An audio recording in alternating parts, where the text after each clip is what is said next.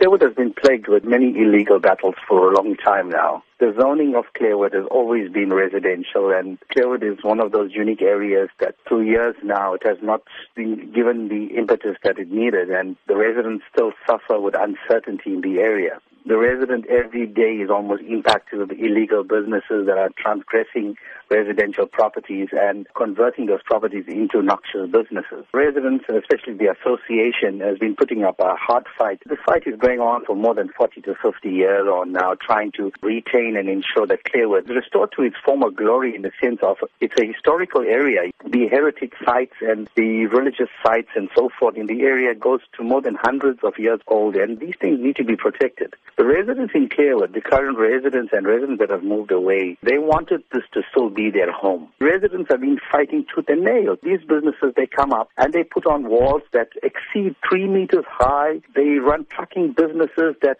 really impact on the area in the last 6 years on now. We've lost more than 14 lives of residents in the area under the wheels of these trucks. Apart from that, hundreds of accidents, and I'm sure SAPS and Metro Police stats would reveal that.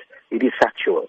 Apart from that, it is the intimidation that sets in from these illegal businesses to the residents. It's become really frustrating to the residents. When Clairwood tends to decay in such a state, the neighboring communities like the Bluff, Wentworth, Merebank, and Springle needs to be alarmed as well, because it seems that there is an agenda.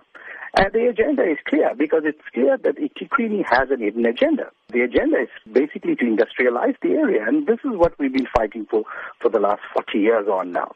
And we're saying, take your people of the South Durban, take them seriously. As you've said, these have been long-standing issues. But where does the solution lie? I think the solution lies with land use management and town planning. The community of Clairwood has been here for more than 150, 60, 70 years on.